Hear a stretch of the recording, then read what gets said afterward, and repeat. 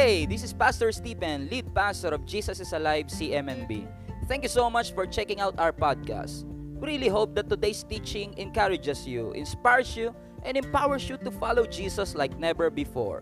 Let's go check out today's message. Dito at magbigay pasasalamat sa Panginoon, hindi kayo nakakalimot sa Diyos. Magandang adikain ipagpatuloy. Amen? Sabi mo sa katabi mo, magandang adikain ipagpatuloy. Ba't parang talunan kayo? Parang mga biktima kayo, mga kapatid, ha? Alam mga kapatid, si Kristo namatay sa atin 2,000 years ago, hindi para manatili tayong biktima, kundi tayo maging victor. Mga tagumpay tayo. Ngitian mo ng ngiting tagumpay naman yung katabi mo. Yan! Sayang naman yung ganda nyo na yan, yung mga dimples nyo, kung di nyo gagamitin. Take this opportunity, di ba? 3 pa dimple mo, pati baba meron. Oo. Yung iba pimple pa lang, wala pang dimple, pero darating din tayo dyan. Anyway, amen. I believe na ang ating pag-uusapan ngayon is going to help a lot of people. And for the past 3 weeks, we've been camping on the life of Nehemiah, but I guess it's time for us to move on to a New Testament now. And I believe that it's going to help a lot of us. Amen. That it may not hype you, but it will help you. Amen. Do what God wants us to do. Are you ready for the Word of God? Ngayong araw na ito, mga kapatid. Are you ready for the Word? Sino sa inyo excited na to hear the message of the Lord this afternoon? Amen. Let's go to the last chapter of the book of Acts, Acts chapter 28, verse 1 to 6. Acts 28, verse 1 to 6. Ang bilis nyo, nakita nyo na kagad ha? Okay, kasi nasa screen pala. Anyway, Acts 28, verse 1 to 6. Ang sabi dito, once safely on shore, we found out that the island was called Malta. The islanders, meaning yung mga residente at that time, showed us unusual kindness. Ingat kayo sa mga taong nagpapakita ng unusual kindness. So nung naabutan nila dun sa island of Malta, nakita sila ng mga islanders, very interesting daw kasi pinakitaan sila ng unusual kindness. Anong ginawa nila? They built a fire and welcomed us all because it was raining and cold. So Paul gathered a pile of brushwood, and as he put it on the fire, a viper, a snake, a poisonous one, driven out by the heat, fastened itself on his hand. So when the islanders saw the snake hanging from his hand, in other words, si Paul, nagulat sila pagdating nila sa island, winelcome sila ng mga taga-Malta na may unusual kindness. Nagawa ng bonfire, so ang ginawa ni Paul, tinulungan niyang maglagay ng panggatong at hindi niya namalaya na yung makinuha niya palang panggatong may kasamang ahas. At nung paglagay niya ng panggatong, nagulat siya, kinagat siya ng ahas. At nung nakita ng mga islanders, ng mga taga-Malta, the Maltanians. So nakita ng mga Maltanians, islanders, na yung snake ay kinagat si Paul, they said to each other, "Whoa, this man must be a murderer. For though he escaped from the sea, the goddess Justice has not allowed him to live." But Paul shook the snake off. Because sometimes kung may mga ahas sa buhay mo, kailangan mo lang siyang i-shake off. May mga ahas po ba sa buhay ninyo? Sabi mo sa katabi mo, kung may ahas sa buhay mo, just shake it off. Amen. So may ahas na kumagat kay Pablo, ang sabi, he shook it off into the fire and suffered no ill effects. Kinagat siya ng poisonous snake, ng viper, pero hindi siya naano. So the people expected him. That's interesting. Ine-expect nila na si Paul ay mamamatay dahil sa kagat ng ahas. But after waiting for a long time and seeing nothing unusual happen to him, they changed their minds and said, well, he is God. Nung kinagat si Paul ng ahas, sabi nila, murderer yata to, kinagat ng ahas. Biruin mo, nakaligtas sa pagkalunod. Tapos yung pala, kakagatin lang pala ng ahas. Pero nung hindi nalason si Paul nung ahas, ang sabi nila, Diyos yata ito. Ang pag-uusapan natin ngayon is actually a throwback to me. The first message that I preached, mga kapatid, on this subject was more than 18 years ago. So this is a version 2 of that message. I want to call this message, Unusual Friends in Malta. Unusual Friends in Malta. Ang pinag-uusapan natin ngayon, mga kapatid, ay buhay ni Paul. Si Paul po ay isa sa mga disciple ng ating Panginoong Jesus. Isa siya sa mga pastors at that time sa early church. Si Paul po was given an opportunity to do extraordinary things in the kingdom of God.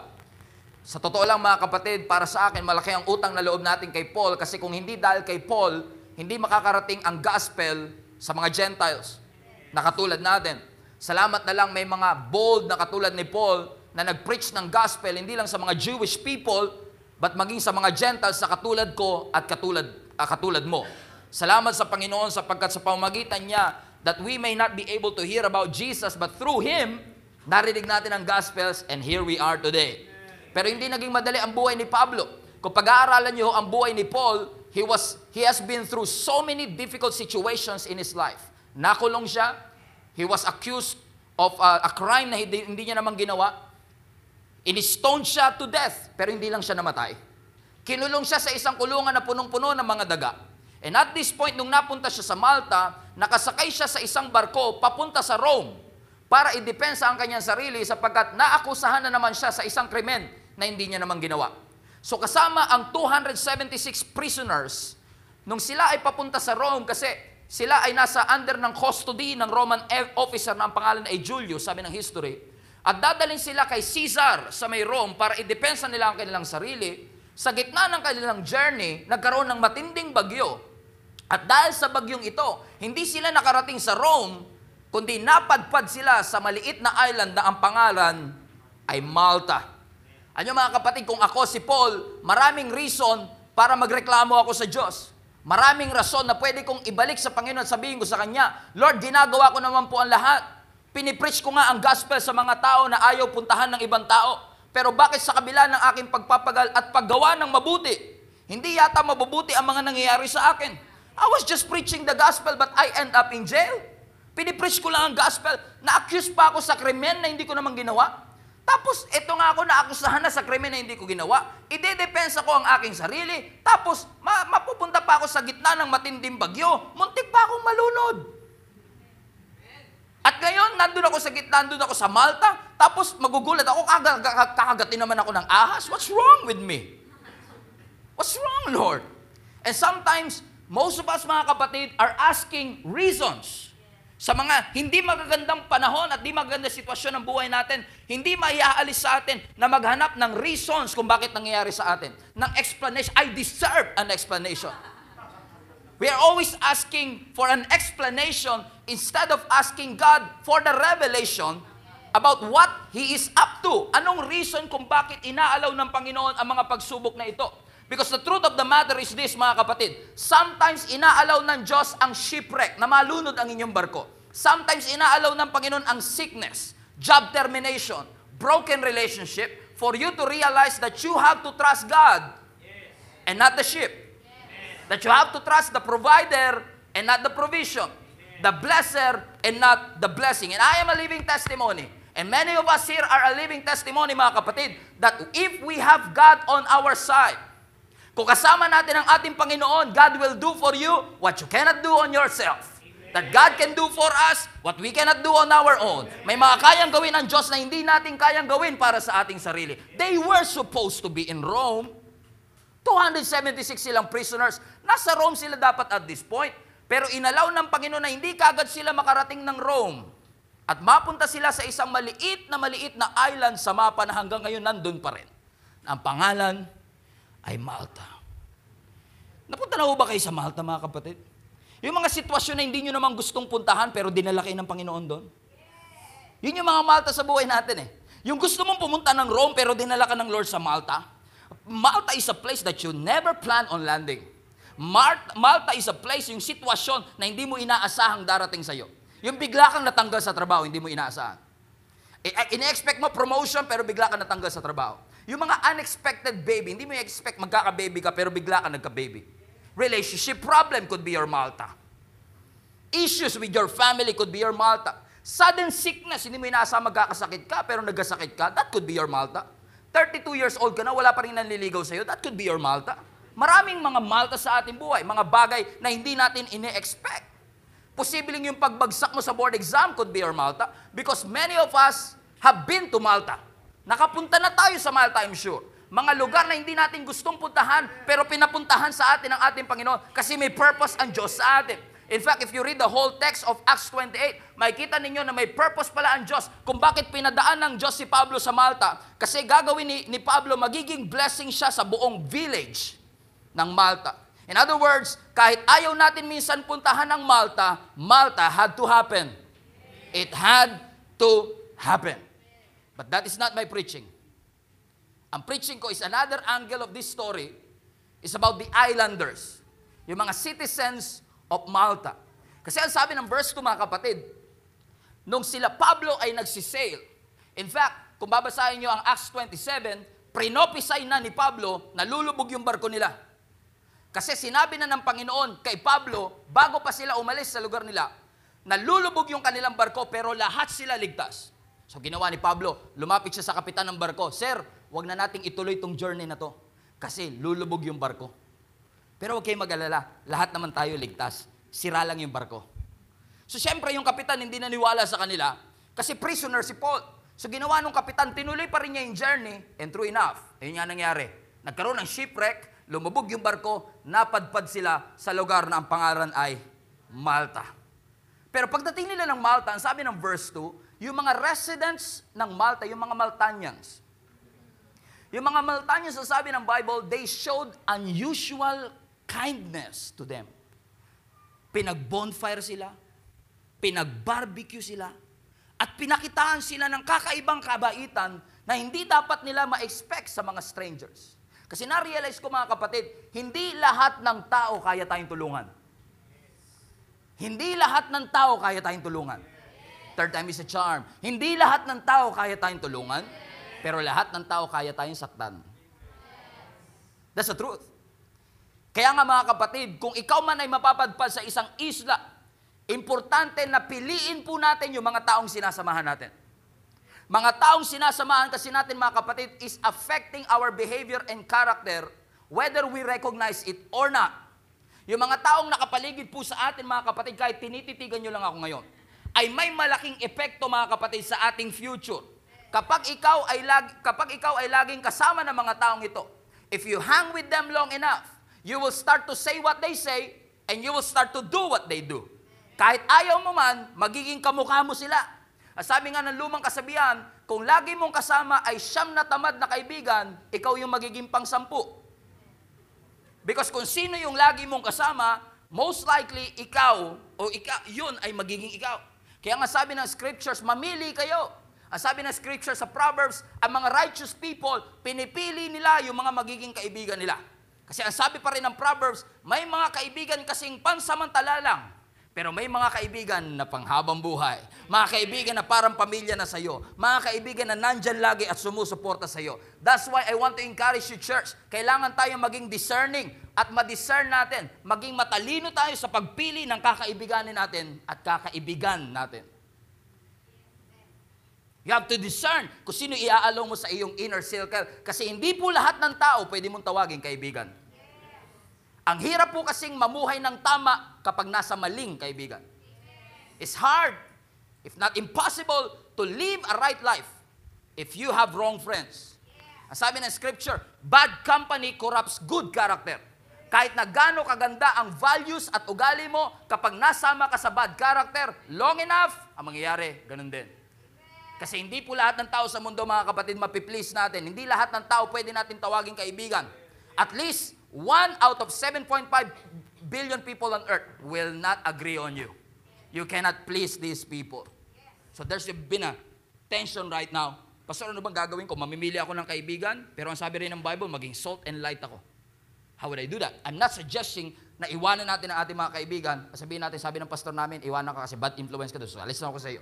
No, I'm not saying that. I believe there is a solution here. That before we enter into a relationship, we, as a Christian, should set boundaries. Or else, they will set boundaries for us. So I want to teach you 3 things. 3 things, mga kapatid, na mga ugali ng mga friends in Malta na sana iwasan natin. Amen? Number 1, some people will judge you or judge your character based on your condition. That's interesting. Sabi mo sa katabi mo, some people will judge you or judge your character based on your condition. Paano ko nasabi nito?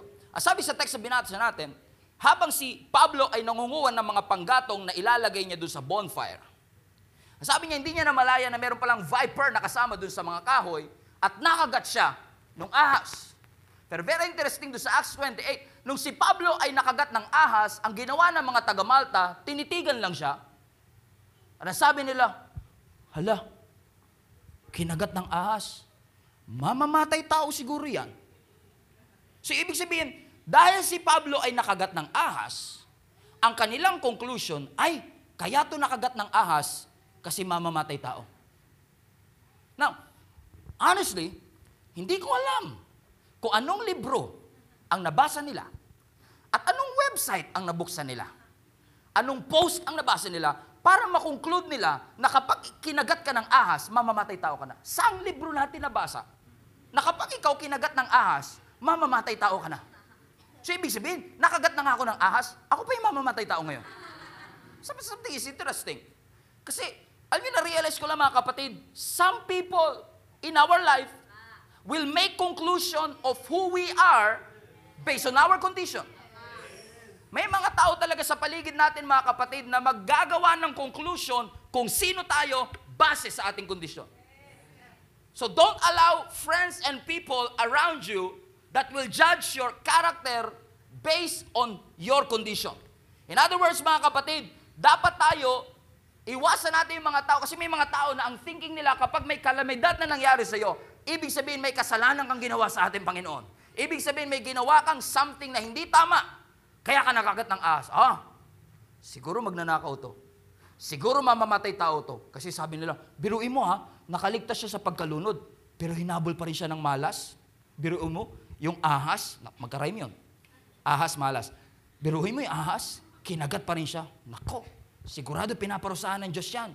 Kaya yung kinagat ng ahas. Because for some people, ang calamity is a proof that you did something evil.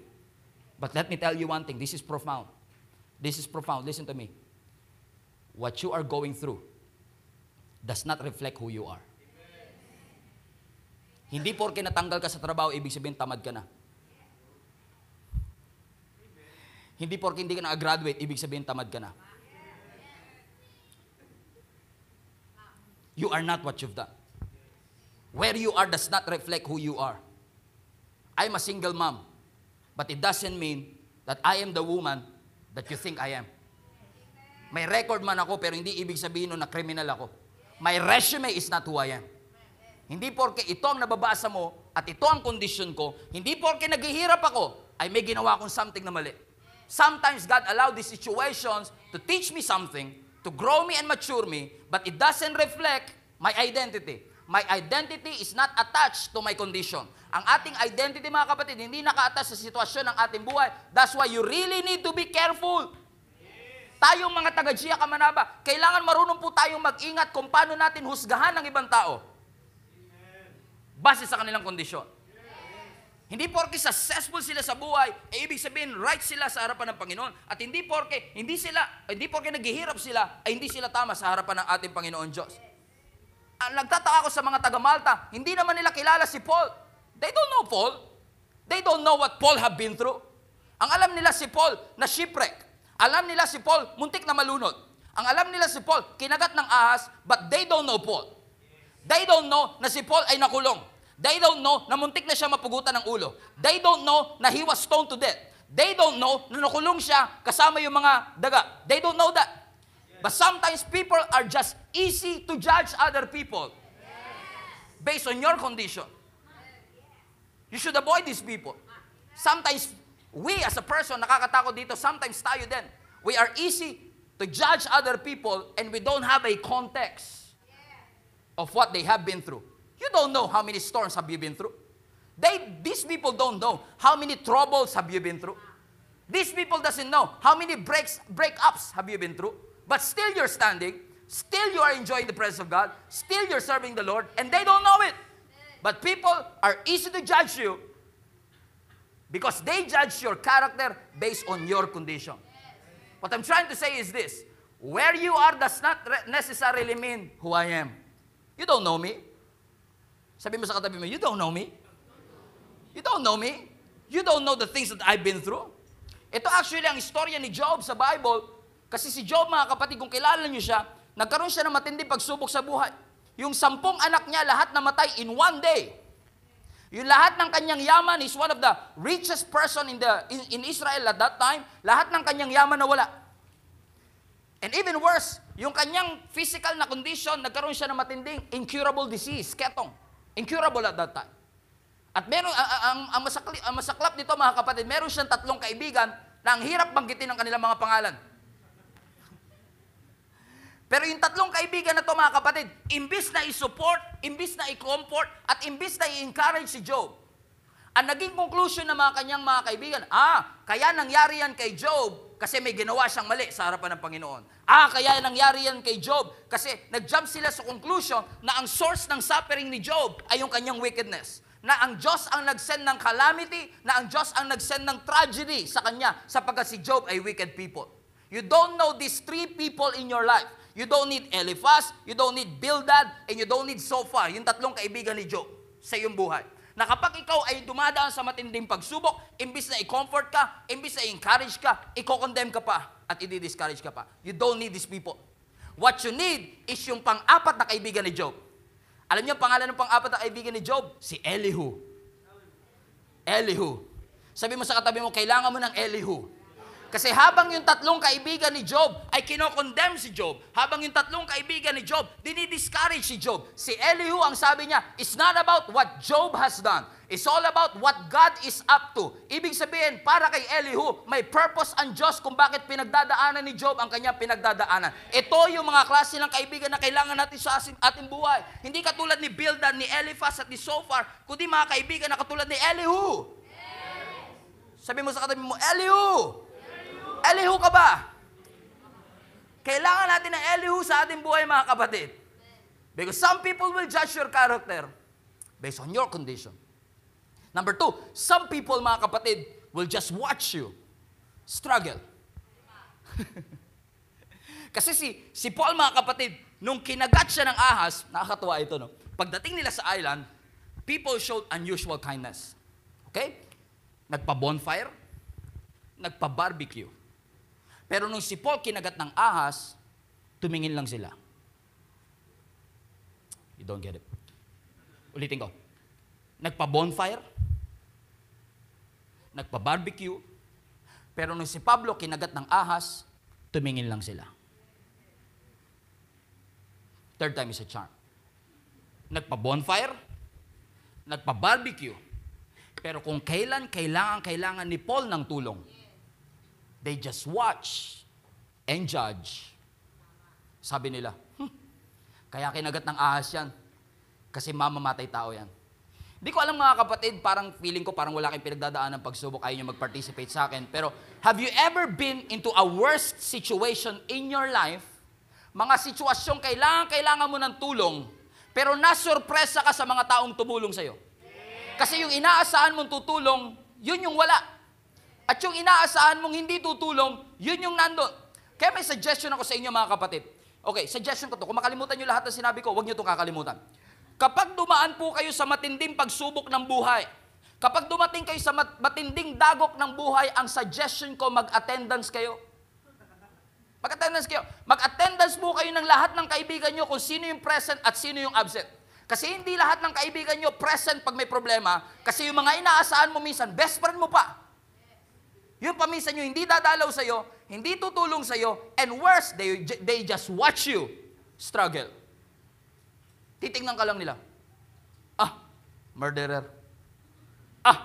Kaya nangyari sa kanya kasi ganyan siya.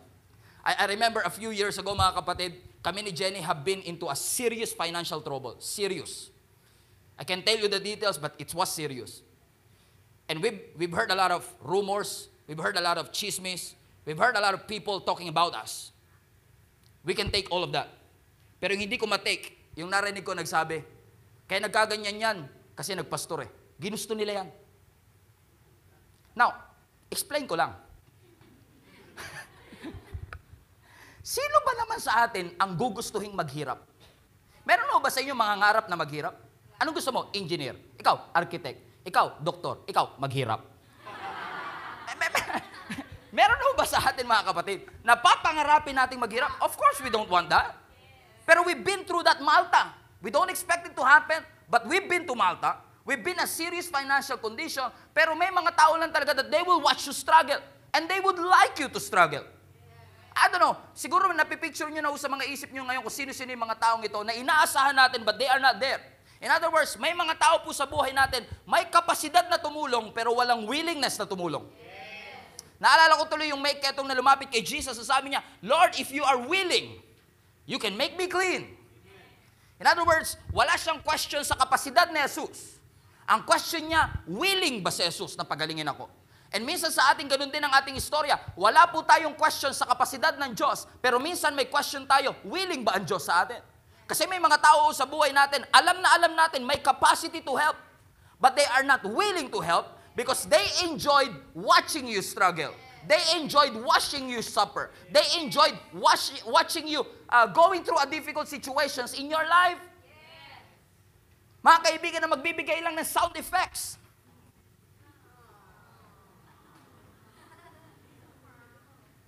May problema kaming pamilya. mga kaibigan na magla-like sa post mo, magpupuso sa post mo, pero hindi dadalaw sa iyo. Ang dami mong kaibigan sa Facebook, 3,000. Pero ni 3. Walang dumalaw na may sakit ka. There are people who will just watch you struggle. Kaya kung may definition ka man ng friendship, ang suggestion ko, i-revise mo yung definition at pag may pagsubok ka, mag-attendance ka at ilagay mo sa attendance sa pinakauna ang Diyos. Kasi mawala man ang lahat ng nasa attendance, ang Diyos na nasa una na hindi mawawala sa iyo, mga kapatid. Lagi siyang present, mga kapatid, sa anumang sitwasyon ng ating buhay. Sa mga kaibigan natin madalas, hindi mo man ako kayang bigyan ng pera, hindi mo man ako kayang bigyan ng trabaho, pero at least ipag-pray mo ko, at least man lang mag-intercede ka for me, at least man lang damayan mo ko, at least man lang may moral support. Pero kung mawala man ang lahat ng mga taong ito, meron laging Diyos na nandyan, who is a good friend, na laging nasa tabi natin. When no one else can, when nobody can, and nothing else will, there's always a God who will stand by your side. He's always there. There are just some people who love to watch you struggle. And third, mga kapatid, there are just some people who expect you to fail. Pagkabanggit ko ng 3, yung iba sa inyo, nag-light yung mukha nyo, kasi may nag-flash sa utak ninyo. Group picture. Ang dami nila. Alam nyo, mga tunay na mga kaibigan, mga kapatid, yung mga tao na ine-expect ka lagi mag-succeed. Ine-expect ka lagi to win. Kung ang mga kaibigan mo, they always expect you to fail, hindi sila tunay na kaibigan. Hindi sila mga tunay na, ano man ang edad natin, we need a friend that we can defend, that you can count on me. Amen? There are some people who expect you to fail. Kasi ang sabi ng scriptures, very clear to us, na nung si Paul ay kinagat ng ahas, ang sabi ng Bible, they watch for a long time.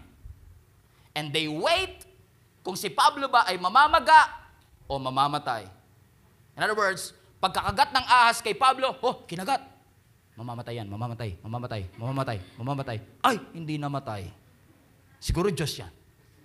Because there are just some people, mga kapatid, who love to watch you failing. Who love to watch you suffer. Ano mga kapatid, let me tell you one thing, mga kapatid. Ang Diyos natin always wants you to succeed. He always wants you to succeed. He always, kayo lang yung sinabihan ko niya na hindi kayo natuwa. God always wants you to win. God always wants you to succeed. But there are just some people in your life that are just waiting for you to die. Waiting for you to swell up. And waiting for you to drop dead. Ano mga kapatid, imbes na magalit tayo sa mga taong ito na laging nag-expect ng failure sa ating buhay, ang suggestion ko sa inyo, mga kapatid, turn it to your advantage. Gawin mo silang inspirasyon. Kasi ako, mga kapatid, sa panahon na ako'y napapagod at minsan nawawala ng passion, inaalala ko lang yung mga taong maraming nasabi sa akin, lumalakas uli ako. Because it motivates me. It always realizes me of who I am in Christ. That I'm not defined by what they say, but I am defined in who I am in Christ. I don't give the enemy the luxury of seeing me defeated. Hindi ko pagbibigyan si Satan na makita niya akong talunan. Ang sabi sa atin ng scriptures, God will prepare before us a table in the presence of our enemies. In other words, you can celebrate not just in the presence of your friends, but you can celebrate in the presence of your enemies. Because, ano mga kapatid, sa totoo lang, minsan ang mga oppositions at mga enemies natin sa buhay, natutulungan din nila tayo to succeed. Kung hindi dahil sa mga oppositions, no, at hindi dahil sa mga haters mo, hindi ka matututong manalangin. Kung hindi minsan dahil sa haters natin, hindi tayo matututong manalangin na umiiyak. Hindi tayo matututong manalangin na nakaluhod.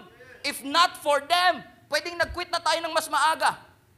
Marami silang sinabi sa iyo, you don't have what it takes, that you are too young, that you don't have an experience, that you don't have an education. But this opposition sometimes will push you forward. The same people that pull you down is also the same people that God will use to push you up into your destiny, into the plans that God has for you. Amen. Hallelujah. Pastor, preach it, Pastor. Because they would love watch you failing. They would love watching you, amen, na mag-fail sa buhay. They just watch. Babagsak yan, mamamatay yan. Pero ang interesting kay Paul, mga kapatid, imbis na maghiganti siya, we don't see anything in the scripture that says na gumanti si Paul. Hindi siya nagsalita at all. He just kept doing what God wants him to do. And sabi ng Bible, nung nakita na si Paul na kinagat ng ahas, and they waited for a long time. At nung nakita nilang walang epekto kay Paul yung kamandag ng ahas, nagbago yung kanilang isip. Nasabi nila, wow, Diyos yata ito. Ano mga kapatid, if you hang on long enough, kung kakapit ka lang ng mas matagal-tagal pa, give it a time. And God will avenge for you. Ang Diyos mismo, kapatid, listen to me, ang maghihiganti para sa atin. Sabi mo sa katabi mo, God will avenge for you. Kaya nga sabi ng scripture, mga kapatid, sabi ni Jesus Christ, before I end, sabi niya sa Matthew chapter 5, you heard it said, an eye for an eye, and a tooth for a tooth. But I tell you, don't stand up against an evil person. If someone slaps you on the right cheek, ang hirap nito turn him the other cheek also. Sabi ni Jesus, narinig na ninyo ang lumang kasabihan, mata sa mata, ngipin sa ngipin. Kinuwanan mo ako ng isang mata, kukunin ko ang mata mo. Kinuwanan mo ako ng isang ngipin, konti na nga lang, kukunin ko rin yun sa'yo. An eye for an eye, a tooth for a... Sabi ni Jesus, you've heard that saying. Kasi ang tendency natin, mga kapatid, kapag tayo ay na-insult, kapag tayo ay nasaktan, kapag may ginawa ang ibang tao sa atin, ang tendency natin lagi ay gumante. Right? Right? To get even. Oh, it feels good to get even.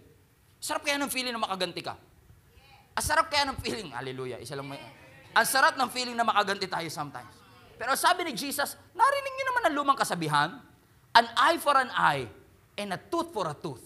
Actually, I've learned na itong phrase na ito, kasi may mga tao, mga Christian nowadays, kapag halimbawa sinuntok sila, tapos sinuntok din nila, sabi nila, biblical yan, pastor. Ang sabi ng Bible, an eye for an eye, a tooth for a tooth. Sinusunod ko lang ang Panginoon. But if you read carefully, Jesus was quoting. Hindi siya ang nagsasabi nito. He was quoting. Ang sabi niya, narinig niyong sinasabi ng iba.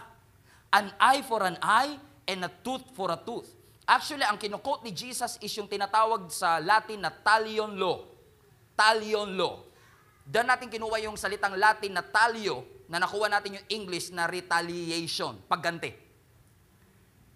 Kasi sa kanilang panahon, meron silang batas tungkol sa paghihiganti. In other words, hindi ini-encourage ng gobyerno na maghiganti ka. Pero ang sinasabi ng gobyerno, pero kung maghihiganti ka, huwag mong lalamangan ng ginawa sa'yo. So, ibig sabihin, kung ang kinuha sa'yo ay isang mata, hindi mo pwedeng kunin yung dalawang mata niya. Hanggang isa lang. Guess nyo mga kapatid? So kung kinuhanan ka ng isang ngipin, hindi mo pwedeng kuhanin lahat ng ngipin niya. Kailangan isa lang. Ang maximum na pwede mong magawa sa mga taong gumawa ng masama sa'yo ay gantihan sila ng parehong bagay na ginawa nila sa'yo. May limit. Kaya ang sabi ni Jesus, narinig nyo naman ang kasabihan, pwede daw kayong gumante. Hindi ini-encourage, pero pwede kayong gumante. Pero hanggang dito lang ang limit. Pero ang sabi ni Jesus, I will take it to the next level. I want to call on you and say, wag na kayong maghiganti. Wow. Kasi sabi ni Jesus, kasi kung sampaling ka man ng isang tao sa kanang pisngi, ibigay mo yung kaliwa. Kinakabahan kayo sa mga mangyayari ngayon.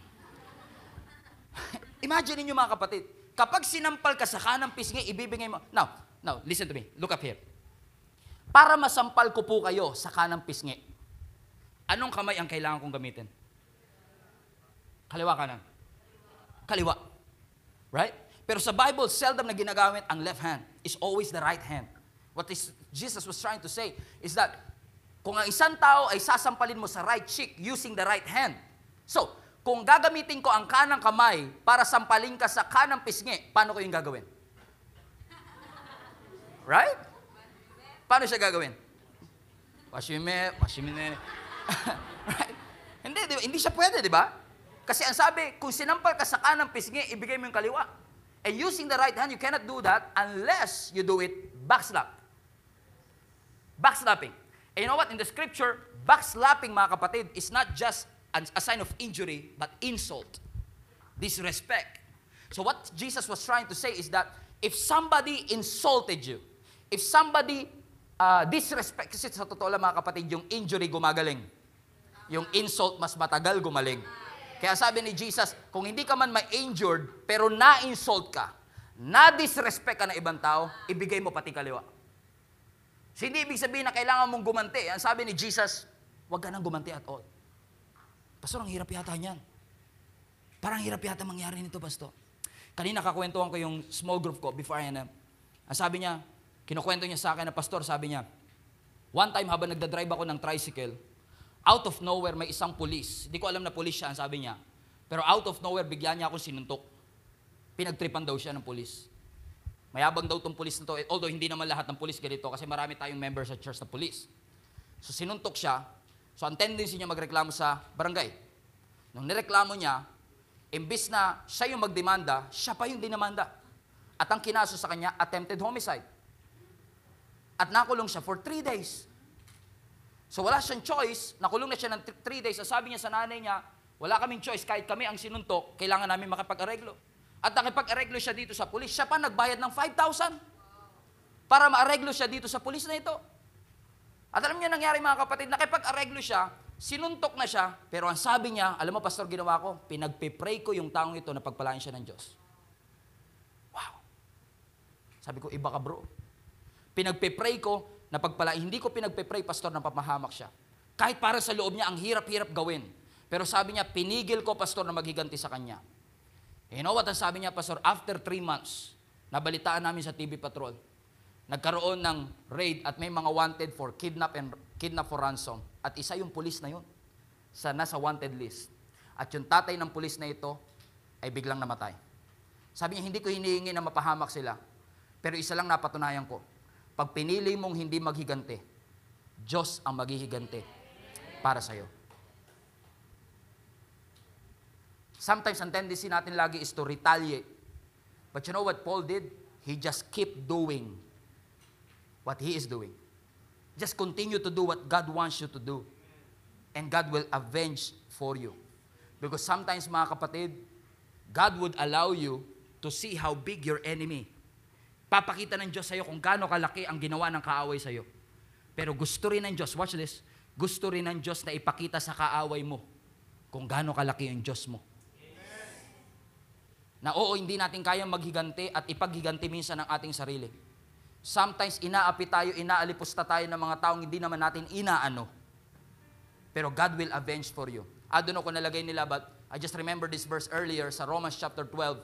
Ang sabi rito, do not take revenge, my dear friends, but leave room for God's wrath. For it is written, it is mine to avenge, and I will repay. In fact, God took it to the next level. Ang sabi niya sa next verse, sabi niya sa verse 20, on the contrary, kung gutom ang iyong kaaway, pakainin mo. Pag nauuhaw ang iyong kaaway, painumin mo. At pag ginawa mo ito, you will heap burning coals on his head. Para ka naglagay ng uling sa kanyang ulunan na hindi niya alam ang gagawin niya. Ala, ba't ang bait niya? He's showing me unusual kindness. Why? Kasi ang prinsipyo ng Diyos, you do not overcome by evil, but we overcome evil with good. With good. Sabi mo sa katabi mo, alam ko natitempt tayo minsan maghiganti. But God is saying to all of us, hallelujah! Amen. Sometimes God will use your enemy that push you down. And the same people that push you down will God use, mga kapatid, to push you up. So that at the end of the day, you will come to realize the reason that I made it through is because the Lord showed up in my situation. My money cannot do it, but God did it for me. My doctors cannot do it, but God did it for me. My friends cannot do it for me, but God did it for me. And I thank the Lord for whatever it is that He has done. I will start to entrust everything to God. Alam niyo mga kapatid, sa mga students kasi sinasabi sa atin, huwag pong gantihan. Isumbong mo sa principal. Di ba? And sometimes the best thing we could do is isumbong natin sa higher authority. Kasi yung higher authority, kapag naghigante, mas matindi. We are not praying na mapahamak ang mga taong ito, but what we are trying to say is that, Lord, I cannot avenge for myself, but Lord, avenge for me. Sabi mo nga, vengeance is mine, says the Lord. Is there anybody here in this church, mga kapatid, na nakakaranas ng ganitong situation, but I want you to entrust everything to God, leave it all to God, mga kapatid. It's not that easy. It's not supposed to be easy, but when you leave it to God, God's promise is that He will avenge for you and for me. Palapakan natin ang ating Panginoon, mga kapatid. Hallelujah! Hallelujah! Let's pray. Father, we thank you for your goodness and your faithfulness. Indeed, you are wonderful, God. We thank you, Lord God, for reminding us once again to love not just our friends, to love everybody, Lord God, even our enemies. It's not easy and it's not supposed to be easy, but we thank you, Lord God, for the strength na binibigay mo po sa amin. Para minsan lamunin namin ang aming pride. Minsan lamunin namin yung kagustuhan namin na magigante. And allow everything to be entrusted to you and allow you, Lord God, to avenge for us. Lord, we will hold on to your promise that you will avenge for us, Lord God. And allow us, Lord God, to use this very thing, Lord God, that is pulling us down para makatulong sa amin, Lord God, para ma-push kami papunta sa destiny that you want for us. To be all the glory, honor, and praise for everything that you have done. In Jesus' mighty name we pray. If you receive it, shout amen.